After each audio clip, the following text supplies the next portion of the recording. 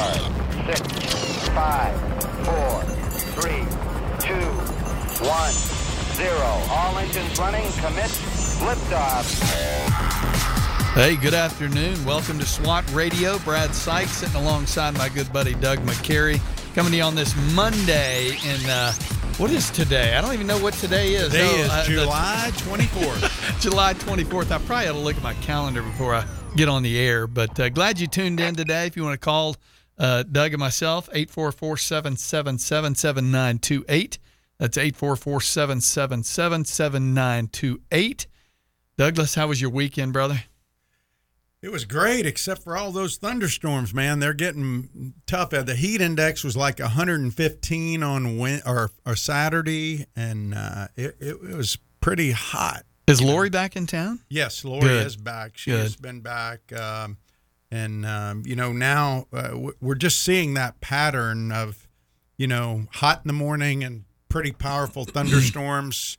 A lot of lightning going on Saturday and Sunday out there. Yeah, Friday was hot. I mean, I think I even mentioned the heat index of 115 and realizing my air conditioner is working overtime. But I think it's up and working well. I got some good help from my friends over at Florida Heating and Air. Yeah, they helped you. They did get it working well. Yeah. Well, yeah. So it was a good weekend, and I actually am just excited. I'm getting ready for the SWAT training day coming up a week from this coming up Saturday. Looking forward to it. And August 5th. If you're not signed up, come join us. SWATradio.com. I actually just emailed Doug at SWAT Radio. Yeah, I've already had a couple of guys do it from the radio, and send out a link to you, and you're welcome to sign up. We still got room in the shooting event, which is going to be a 3-gun event, AR-15 shotgun and a reactive pistol shoot. That's always fun. We got golf spaces out there, and what else? Sailboat. There's the guy who does the sailboat does it every year. It can take about 10 people, and everybody that does that loves it. They said it's great. I haven't done. I sailed some when I was a kid. It would be kind of fun, and as hot as it's been, it might be refreshing. Actually, and there's always a nice breeze out there on the water. Hey, my family just. Do you guys have those family texts where everybody's in on the family text? I just got a text. I did not know this. Speaking of current events, Francis Leon Marchand breaks Michael Phelps' last individual world record in the 400 IM yesterday. Now, see, because you're a swimming family, that means something to you, and you immediately go, wow. I listen to that, and I go, so what? There was something that came out last week. I don't know who put it out, but it talked about the top 10 athletes of all time. Now, you could not pick 10 of the top. You would be somewhat biased based on the sport that you prefer. But like Michael Phelps didn't make that list of top 10. What about Mark Spitz? Mark Spitz did not make it. Tiger Woods did not make it. Wow. I mean, Tiger Woods has set more. I mean, no golfer at all. So I think Tom Brady was the number one athlete of all time for all time. What about Michael Jordan? Jordan was on there. I figured he'd be on there. But I mean, think about it. I certainly commend Tom Brady. I mean, what a record he's had. What a career he's had. But the greatest athlete of all time? I don't know. Sit back in a pocket and throw a football? Yeah, I don't know. What about, I was going to say Jenner, but no longer.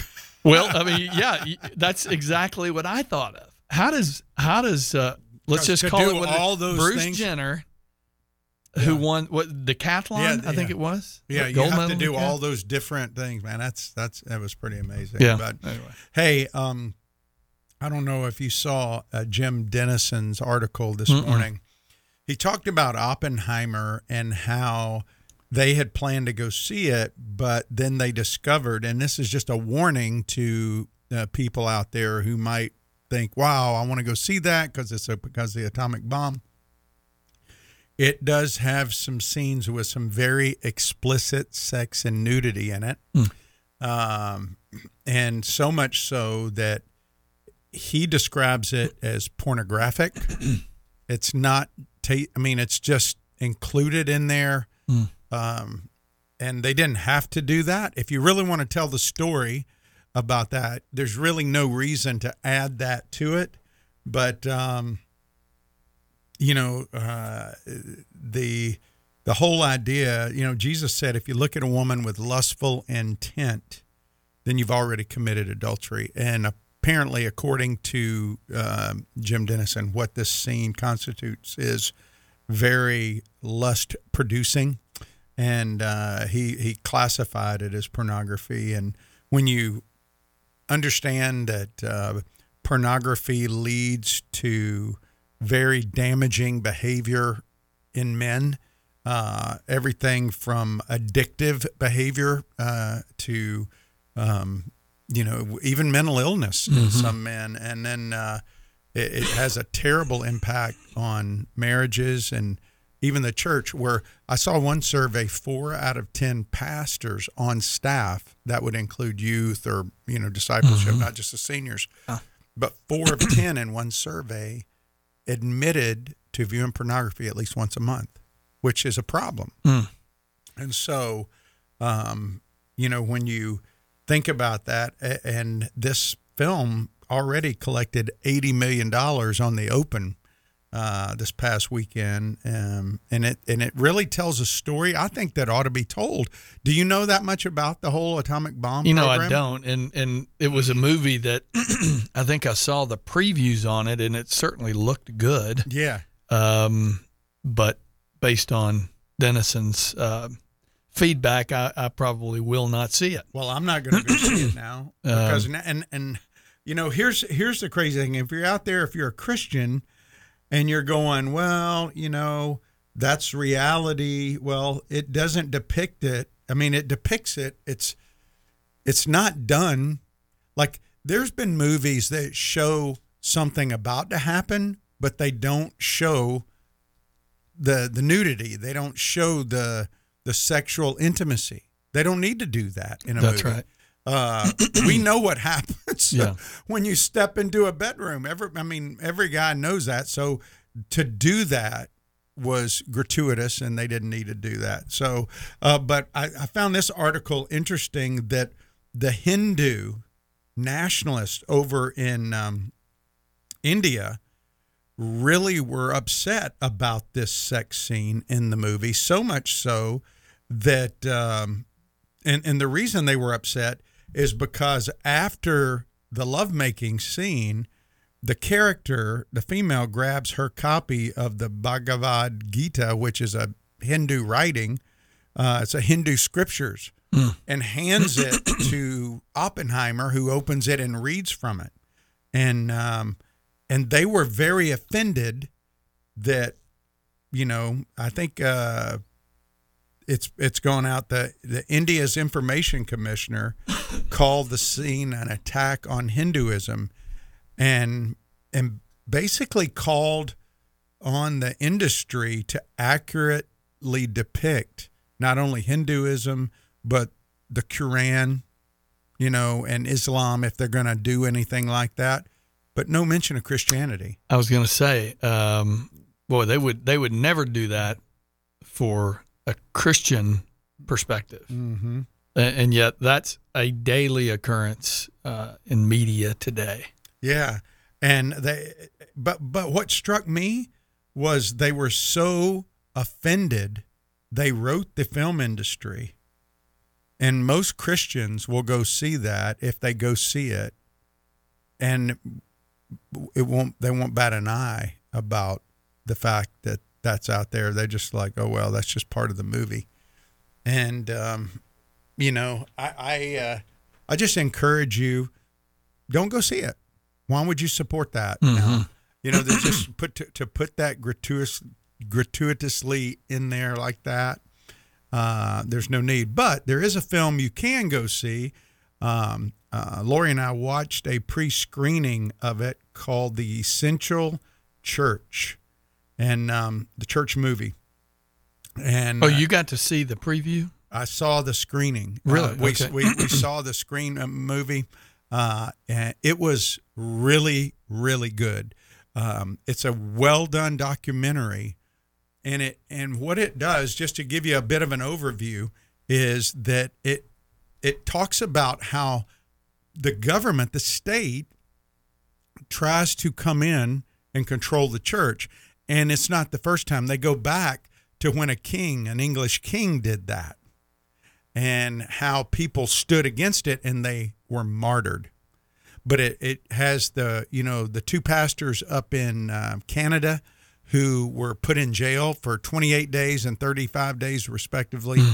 And you see this one pastor being put into a police car for the sole reason of opening his church when the state said, no, you can't do that. Nobody was sick there. Nobody was spreading COVID there. They were just told they couldn't meet. The state told the church what they could and couldn't do. And yet they allowed businesses to open. They allowed other things to open. So, by the way, did you had Phil Johnson on not this past Thursday, but the Thursday prior. Go back and listen to that. If you didn't catch that interview that Doug did with Phil Johnson from Grace to You, or Grace Church, it was a good interview. And then I don't know if you listened to Charlie Kirk, but Charlie Kirk had Dr. John MacArthur on last week, and they spoke primarily. The whole podcast was about the movie The Essential Church. Oh yeah. So it officially comes out, I think, July 28th. This Friday. Actually, Thursday the 27th. Oh, okay. Good. It comes out in the evening. They have a 6 p.m. and 9 p.m. showing, and then Friday they have a 9 a.m. and 12 p.m. showing on Friday. Saturday, it's in the morning. They show it in the morning, but they're doing it every morning for about 5 days, and it's at Tinseltown here in Jacksonville. So Friday morning, you're saying it would yes, be? Okay. It will be Well, actually, it's Thursday night at 6 p.m. and 9 p.m., and then Friday, Saturday, Sunday, Monday, it's in the morning time. But it's at Tinseltown. If you go to the Tinseltown, you can see it. It's called The Essential Church. And also, let me see if it's, I'll see if it's playing. It's not showing. I think it's showing at AMC also. I don't know if Tinseltown's AMC or not. Yeah.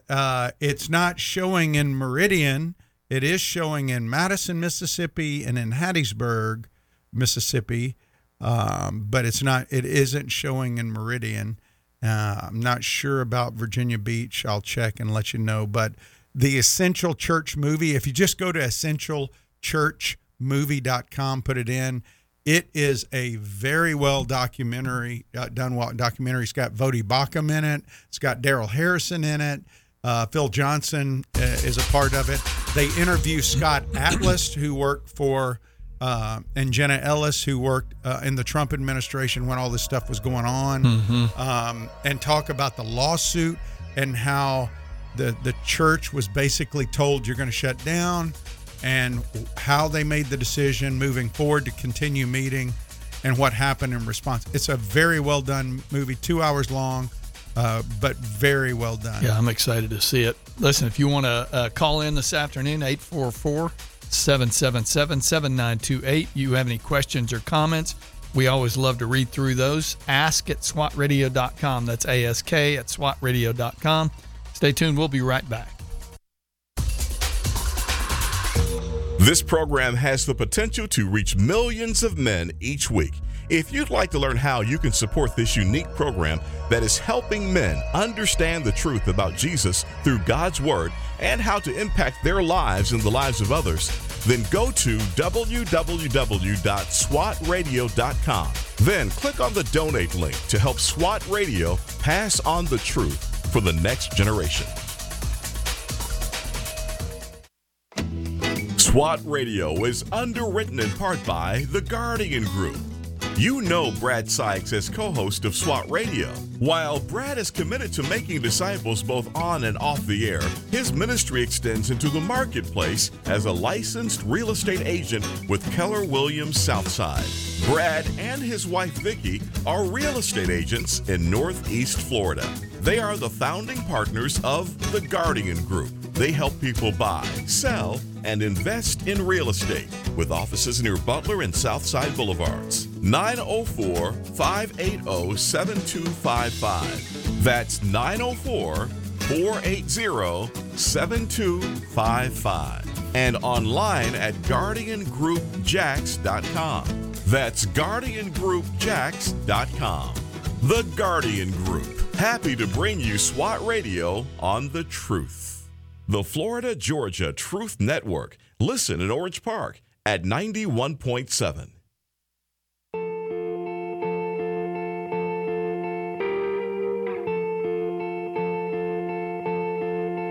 They say sometimes you win some, sometimes you lose some. And right now I'm losing bad. I've stood on this stage night after night, reminding the broken it'll be all right. Hey, welcome back to SWAT Radio. Brad and Doug here on this Monday afternoon. Glad you tuned in. If you want to call in, 844-777-7928. We'll take your calls. As we have been working through a book called The Discipleship Gospel, What Jesus Preached, We Must Follow, by Bill Hull and Ben Sobels. And, it's a powerful book, a book I think the church needs to read because we have lost our way as it relates to just making disciples who are making disciples, because we have embraced a kind of a grace only, a forgiveness only, prayer salvation. Transactional. It's a very transactional gospel. And, what we've been doing over the last literally 6 weeks, five weeks going into our 6th week, is unpacking. There's 4 declarative statements about the gospel that they highlight, that when you think about the way Jesus preached the gospel, when it says in Mark that he preached the gospel, and it says, and saying, so he lays it out. First, that God's kingdom is here. It's here. Mm-hmm. It's not in some other place. It's here. And it's not just a future kingdom. It's about here. And the second thing is that Jesus is the Messiah. He's the Christ.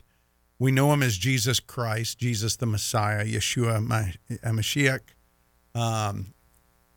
Jesus is Messiah, the implications of that. He died for our sins, the implications for that.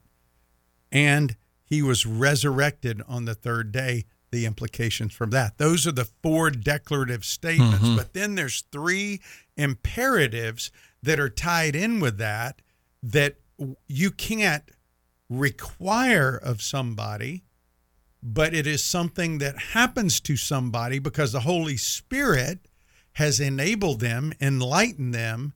And the first is repenting of sin, believing the gospel, and following Jesus. Now, the first 2, repenting and believing, are the first steps of following, right? Mm-hmm. And so those things come about, those 3 that I just mentioned, the following, the repenting, and the believing, are the results of someone who has had their eyes opened by the Holy Spirit. The Holy Spirit has given them life, and they are repenting, turning from their self-led, selfish ways to following Christ. They're believing that he is the Christ. They're believing that he died on the cross. They're believing that he was resurrected, and they're believing that he is Messiah. He's their king.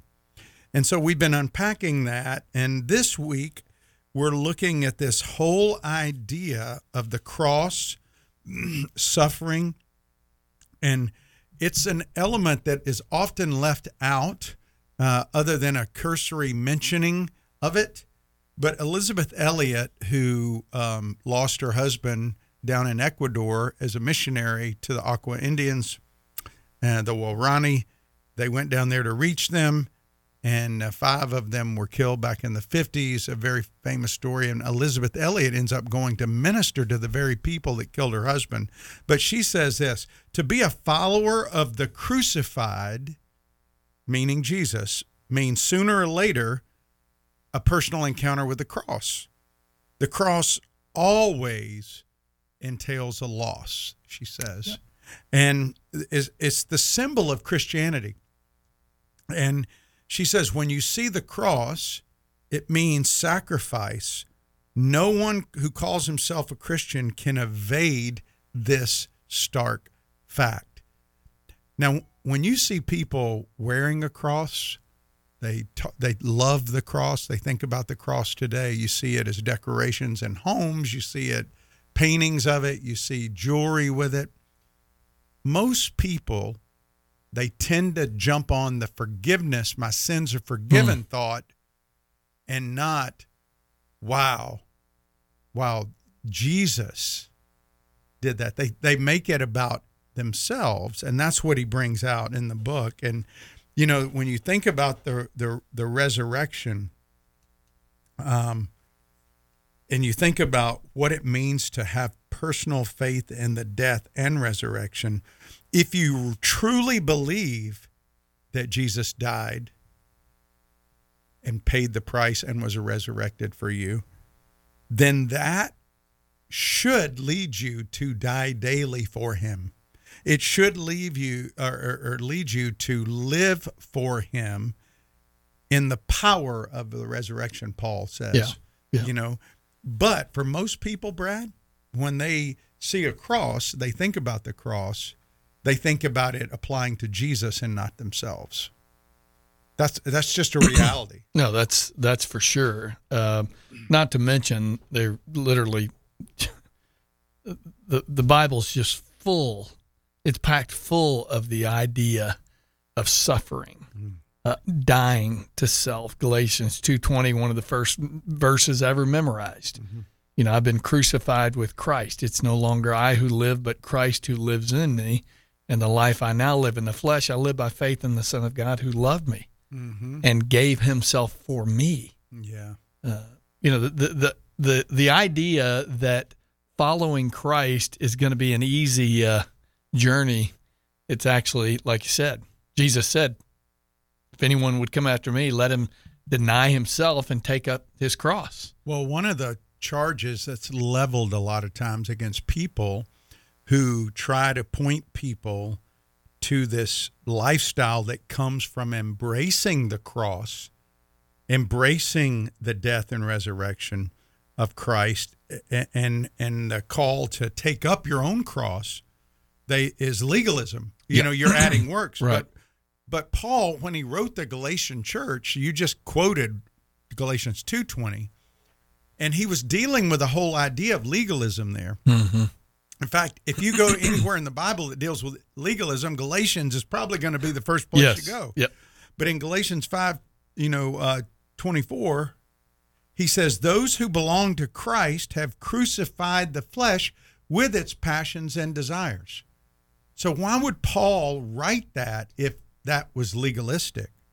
If we truly believe in Christ's death being, we believe it like we believe he died for us. We believe that our sin put him there on the cross, that it was necessary, and we truly believe it will lead us to deny ourselves. It will lead us to take up our cross, just as Jesus said in Luke chapter 9. He says, if anyone wishes to what? Be my disciple. See, what a lot of people do is they make that a discipleship verse instead of a salvific verse, a salvation verse. They say, well, you know, yeah, you can just believe intellectually in the facts. You can just believe propositionally in the truth, and denying yourself, taking up your cross is after. It's a later thing. But I go back to what, you know, we've mentioned several times now. The gospel you preach determines the disciples you make. It really does. No doubt. And so if you No focus on the forgiveness aspect only, and that's what happens, is a lot of people ask people to have faith in Christ's death, but they don't talk to them about dying to themselves. They don't talk to them about dying to sin each day. Well, that's not a popular deal, Doug. I mean, come on. I know one of the passages we've been looking at, 2 Corinthians chapter 5, but verse 17 says, therefore, if anyone is in Christ, he's a new creation. Mm-hmm. It says this, the old has passed away. Mm-hmm. Behold, the new has come. Yeah. Yet in much of the church, Doug, there is nothing new in the life of a believer. A quote, and I use quotes, a believer. A believer is dead to his old life. The old has passed away. In other words, the old is dead. There's a new one. There's a new you. But if the new you looks like the old you, then it's not new. Well, you know what's interesting about the cross, Brad, is the cross was designed. It was the worst and most humiliating and most public way to die. And Rome instituted crucifixion.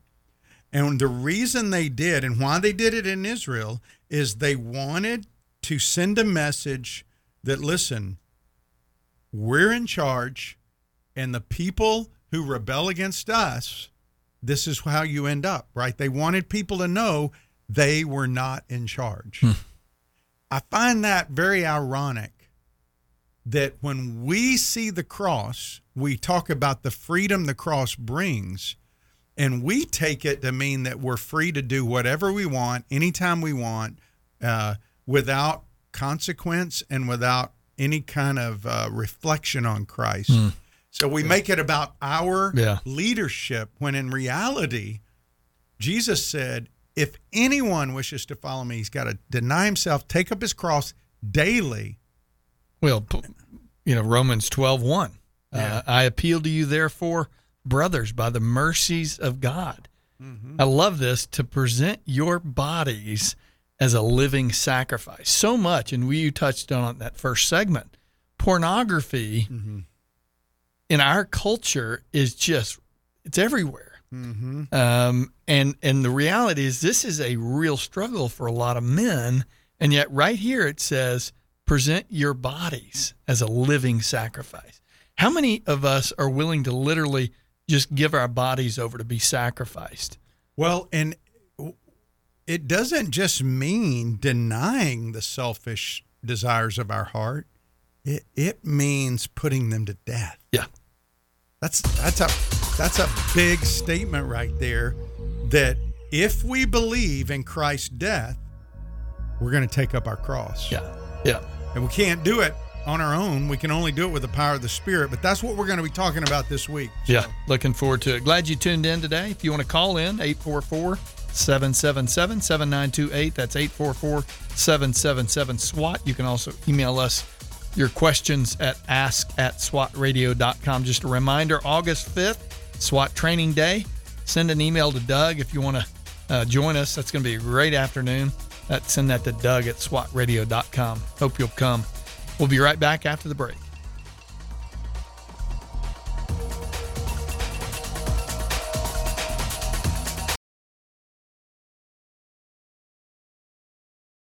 $110-foot-long Noah's Ark. We've all heard the story. On the Galapagos Islands, Charles Darwin noticed small variations within finches, and some of these birds had larger beaks for cracking open seeds, others had smaller beaks for eating insects. He then mused that those small changes between species could add up to big changes between kinds. We recognize that, of course, as the idea of evolution. But has 200 years of research confirmed Darwin's ideas? Well, we now know that the genetic variability for various beak sizes already exists within the finch kind. Nothing new has been created on the Galapagos, and without new genetic information, evolution's impossible. Find out more about science and the Bible at our website, AnswersRadio.com, and plan your visit to the Ark Encounter, where kids 10 and under are free at AnswersRadio.com.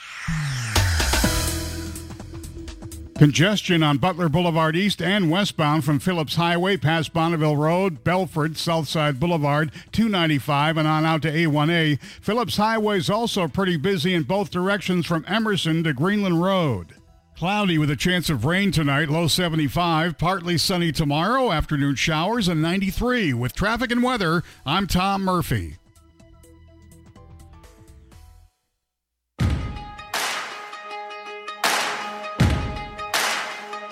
Why you ever chose me has always been a mystery.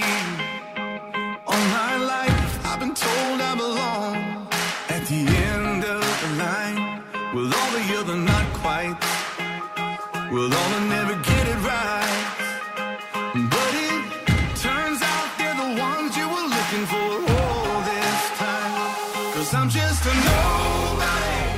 Hey, welcome back to SWAT Radio. Doug and Brad here on this Monday afternoon. If you want to call in, we'd love to hear from you, especially as we start talking about the cross. We start talking about suffering. We start talking about dying to yourself.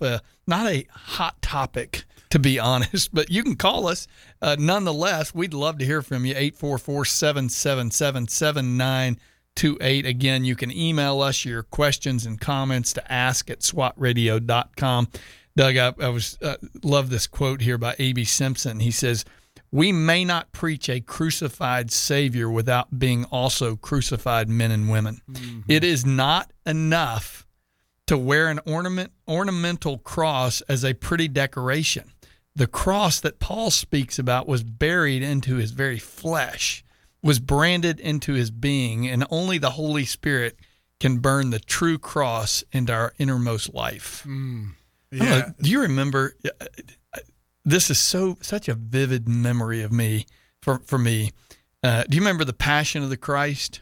Yes. The movie that Mel Gibson did. That scene at the kind of the end of the movie of Jesus on the cross, and I'm sure there was a lot of build up to that image, but if I recall, it was like a dark screen, and then all of a sudden there's the image of Jesus. Mm-hmm. And it just, it was so hard to see.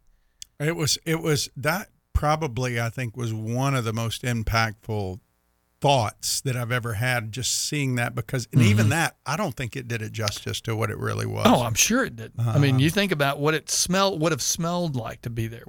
You've been in those settings, the smell of death. Well, we got a question I wanted to address, because I think it's probably something on the mind of a lot of people, that how do we reconcile the fact that we're still sinners and we do so every day, and at the same time we're supposed to die to ourselves?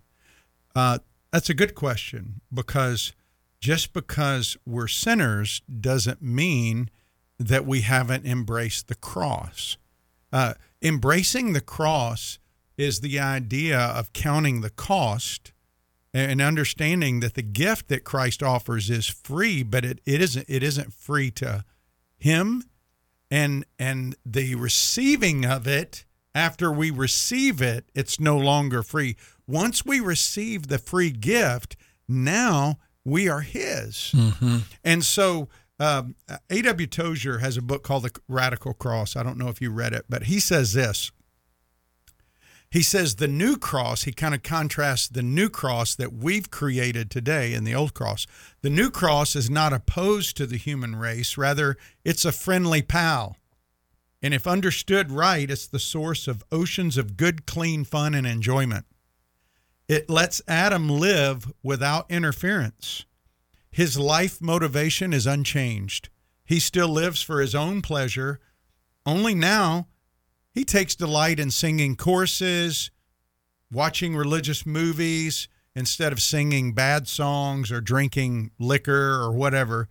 But the accent is on enjoyment, though the fun is on a higher plane morally, if not intellectually. He says that's the new cross. The old cross, he says, is a symbol of death.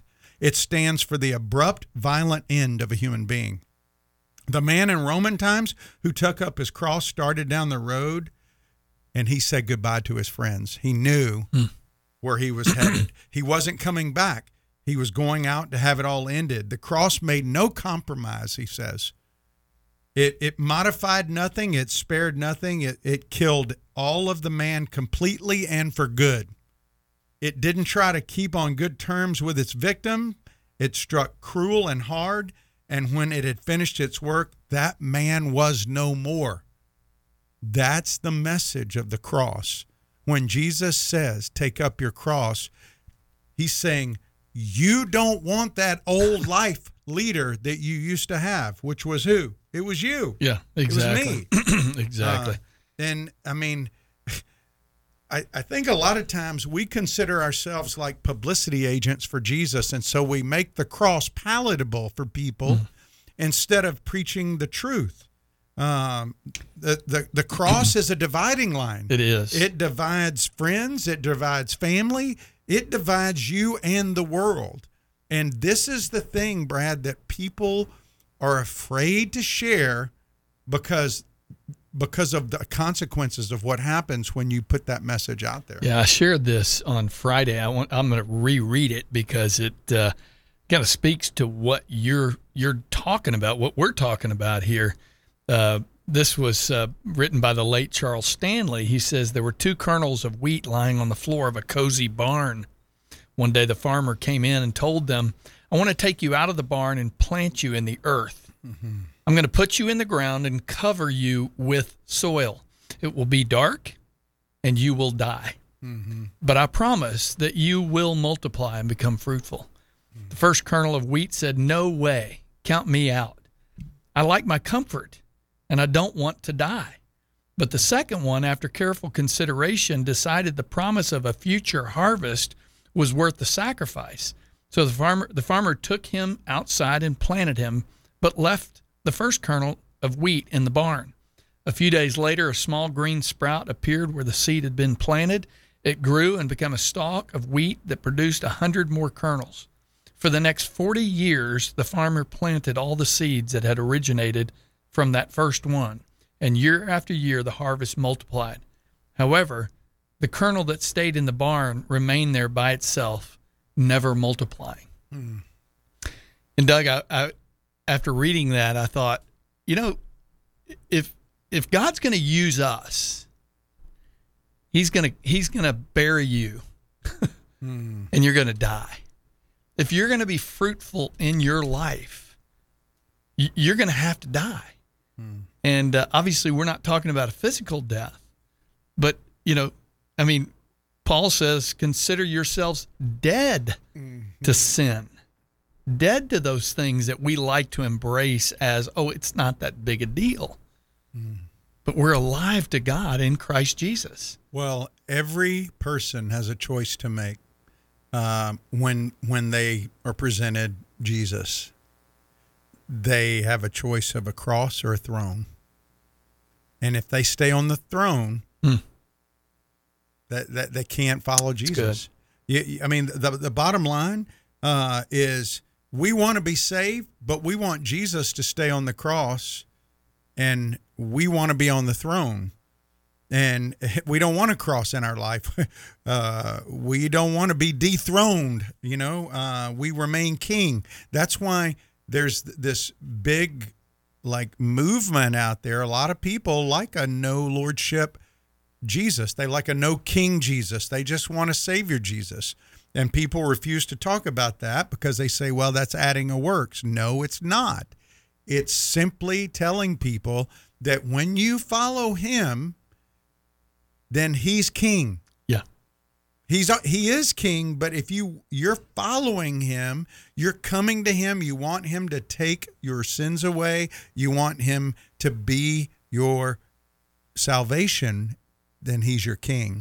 Yeah. They're two sides of the same coin. You cannot reject his kingship and receive his saviorhood. You can't do that. You've used the analogy before about when you join the Marines. The idea of joining the Marines, things had to change in your life, didn't they? Yeah. Oh, yeah. You had to wear different clothes. Yeah. You didn't. In other words, you didn't have the option to say, "No, I really don't like fatigues." Mm-hmm. all throughout society, we are going to be conformed.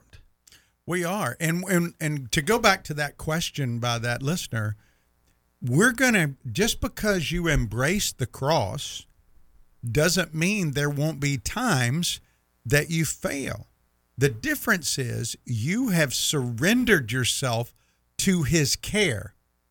And when Peter denied Christ, he had to be disciplined. Mm-hmm. What did Jesus say? Hey, Peter, Satan's asked to sift you. When he's done, come back and strengthen your brothers. Yeah. There are times that God will allow us to make choices that will bring consequences in our life that will deepen our love for him. What I tell people all the time is when you blow it, you come back to the cross, because he says if we confess our sins, he will forgive them through John in 1 John 1:9. So if we confess, that word there is actually in a tense where it's ongoing, meaning we're going to blow it. Yeah. But when we blow it, who am I looking to? I'm looking to him to help me not do it again. I don't want to do it again. I want him to be on the throne. Does that mean he's on the throne every minute of every day? No, he's not.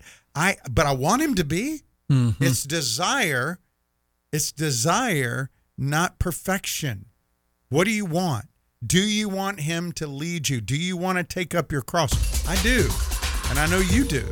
And that's what we're saying is when we share the gospel with people, this is the good news that we need to be sharing, that to believe in his death means a cross for me if I'm embracing Jesus. Yeah, and I think to live that way, it is an ongoing thing. This idea of confessing, it is an ongoing confession that we fall short. We are wrapped in the flesh this side of the glory. And, one day we won't struggle with that. But today we do. Yes. Glad you tuned in. We'll take a quick break. Join us after the break, 844-777-7928. We'll be right back. We're so grateful for having people like Tom Neal Truck Company sponsoring SWAT Radio. Tom Neal Truck Company is located at 417 Edgewood Avenue South in Jacksonville, Florida. Tom Neal is a full-service franchise truck dealer for Freightliner, Western Star, Volvo, Isuzu, and Sprinter vans, offering new and used truck sales, service, parts and truck rental and leasing to the North Florida and South Georgia truck market. More information on Tom Neal Truck Company is located at www.tomnehl.com. Joshua 1:9 states, "Be strong and courageous. Do not be afraid. Do not be discouraged, for the Lord your God will be with you wherever you go." Highway to Eternity Ministries is dedicated to encouraging those who have lost hope. The ministry seeks to serve those who cannot find peace and are considered unfit for inclusion in Christ's church. They use published works to teach God's word and share the encouraging testimonies of lives that have been transformed through God's power and grace.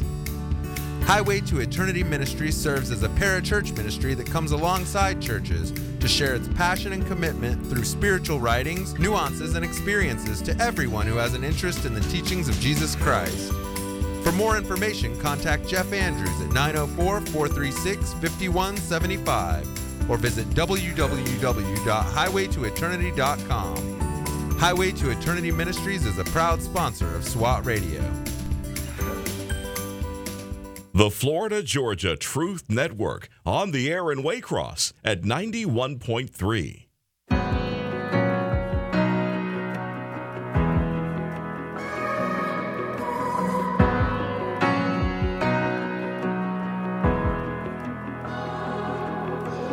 There I was on death row, guilty in the first degree. Son of God hanging on a hill, hell was my destiny. The crowd was shouting cruel. Hey, welcome back to SWAT Radio as Doug and I kind of wrap up this last segment talking about, and we're going to continue to delve into this topic of the cross. And really, what does it look like to follow Jesus? This is one of the imperative statements that he lays out in the gospel. to repent, believe, and follow Jesus. Follow him. What does it look like to follow him? If I love, you're either going to get on the cross or you're going to get on the throne. Yeah. And when you're on the throne, it's about you. Yeah. Nobody's going to take up the cross unless the Spirit empowers them to see the value in that and to believe in Jesus' death. I mean, when you look at the apostles, right, they willingly laid down their lives. I mean, they willingly laid them down.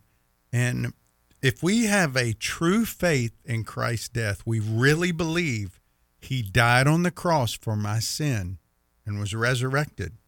That belief in his death and his call to us to take up our cross will lead us to crucify our flesh with all the passions and sins that are there. It's going to impact our daily life. Absolutely. People will see a different person, just like you said. I mean, like, it will happen. Yeah. But if we merely buy into some propositional truths because we want to get a kind of a fire insurance policy against hell, then that may or may not impact my life. Most of the time it doesn't.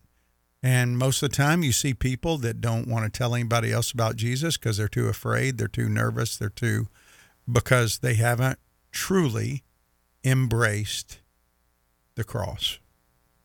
Because when you embrace the cross, you embrace the King.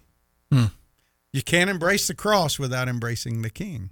Well, the whole idea behind the cross is crucifixion. It is sacrifice. It is death. You don't look at the cross.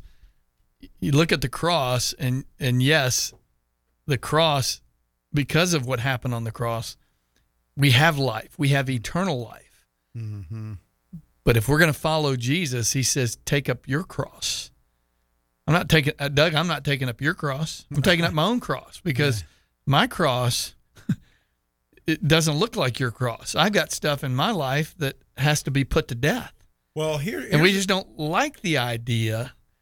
We don't like the idea of putting something to death. Well, and we look at it very different. You know, it's interesting in cultures where it's actually against the law to follow Christ, where they risk death, imprisonment to follow Christ.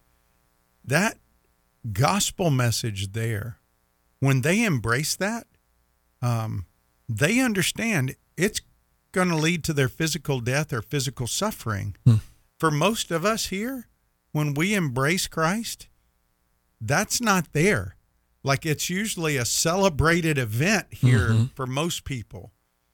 But when you think about the disciples and the first century biblical followers of Jesus, those people understood that when they embraced Christ, they had to embrace the cross. It was a part of it. You know, and this is really interesting, Brad, more Christians have been martyred in the last 100 years than in any century since Christ's crucifixion. So people are giving their life. They're embracing the cross. Why? Because they believe they belong to Christ, and they believe that their soul rests with his leadership, and if he leads them into something, they're going to go. Our problem and the greatest tool of the enemy with most Americans is complacency and self-indulgence. Yeah. I mean, for us, the cross is a thought, but it's not a lifestyle. Well, we started off the broadcast. You were talking about the movie Oppenheimer, Jim Dennison. In fact, in his the Dennison Forum this morning, he clearly states he's not going to go see the movie. He and his wife are not going to go see the movie. I'm not going to go see it. Okay, well, so they're right there. Now, he's not saved because he's not going to go see the movie. No. He's not going to go see the movie because that's what he's convicted over. He's convicted over this idea that I'm willing to put aside the things that my flesh wants to do. I want to go to the movie, be entertained, all that. But because of what is possibly at that movie, I'm willing to put that down. I'm willing to lay that aside. He's denying himself. That's exactly right. In order to honor Jesus. Yes, that's exactly right. That's what he's doing. And so for somebody to say they believe in his death and resurrection, but reject their need to put to death the deeds of the flesh. And again, this isn't talking about making a mistake or a bad choice or giving in a moment of temptation. We all do that. This is talking about an idea that I don't have to consider what Christ would be honored by. Well, I'll tell you, that's. I was going to hit on this. Piper says this. He says, Jesus is calling people to follow him in discipleship. And then he's reminding them that it's like building a tower that you don't want to leave half finished because you don't have enough commitment or enough resources to finish it. It's like going to war and realizing you don't have enough soldiers to win the battle and defeat the enemy. That picture of counting the cost of following Jesus. You were talking about in other countries. When they're presented with the gospel, they're not jumping for joy as they walk down the aisle to, pray a prayer. It's a considering the cost of this. Well, I've shared this a lot in the past. Paul Little wrote a book called, I think, Know What You Believe or Know Why You Believe. Both of them are books he wrote, but he shares an illustration of one of them of, coming to Christ is like a wedding. And there's an attraction phase of the relationship where you see this person and you go, wow, I would like to be married to this person. This is the kind of person I want to marry. Then there's a cost counting phase to the relationship where you kind of count the cost. Well, if I commit myself to this person and surrender myself to being with this person for the rest of the life, it means I can't be with these other people over here. I'm making a willful choice to say, in your case with Vicky, in my case with Lori, because we want to be with you, we're going to say no to all these other women possibilities that are out there and even lifestyle choices that may impact this relationship, right? And then there's the wedding day where you actually solidify that in front of people who witness it, and you're saying, I am surrendered to this person till death do we part. Now, he says in the book, which I think is really accurate, that a lot of people in our culture in the attraction phase make the commitment to Christ. They never go through a cost counting phase and never go through the process of like the king going into war or the builder doing the cost. They just say, yeah, I'm in, when they don't really know what it means because they've been given a propositional forgiveness only gospel or whatever, one of the false gospels they've been given. And so they mentally assent to do something that deep down they have no understanding spiritually of what it is. They don't see those things with spiritual eyes. It is simply a formality of going through, I prayed a prayer, I was confirmed, or I did all this. And they think because it was about a transaction instead of a kingdom. It was never about the king. It was about what I get. It was about me. And tomorrow we're going to get into the aspect of the gospel not being about you. Yeah. We've made it about you. It's a very human-centered gospel. Yes, are there benefits for us? Absolutely.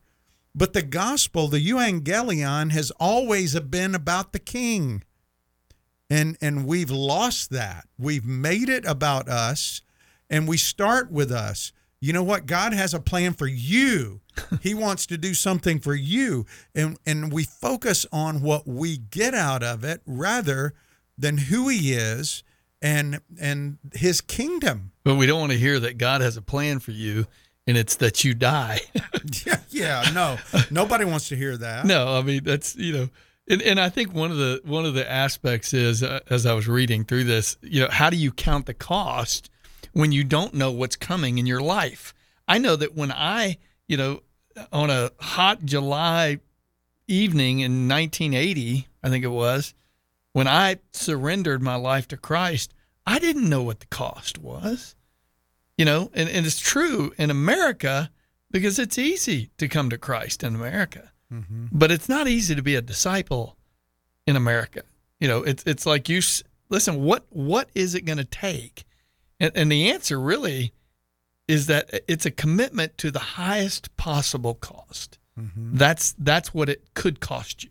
Yeah, well, the kingdom gospel isn't about us; it's about Jesus, and it's so funny. Our culture, we've become so individually driven, so narcissistic that the gospel presentations you hear today are horrific. Yeah. And the fact that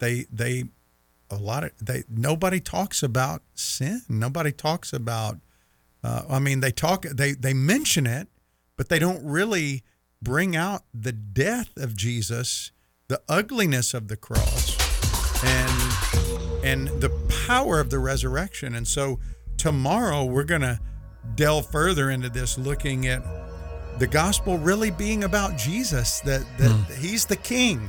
And that's really the starting place, is God and Jesus. Well, and this gets back, and we're done for the day, but this idea of repent and believe. Repent, turn to Christ, deny yourself, follow him, which could be very costly. Take up your cross. Yeah. Glad you tuned in today. If you want to call, if you want to send us a message, send that to ask@swatradio.com. Again, August 5th, SWAT Training Day. We'd love to have you come join us. Send an email to Doug@swatradio.com if you want to join, and we'd love to see you there. Until tomorrow,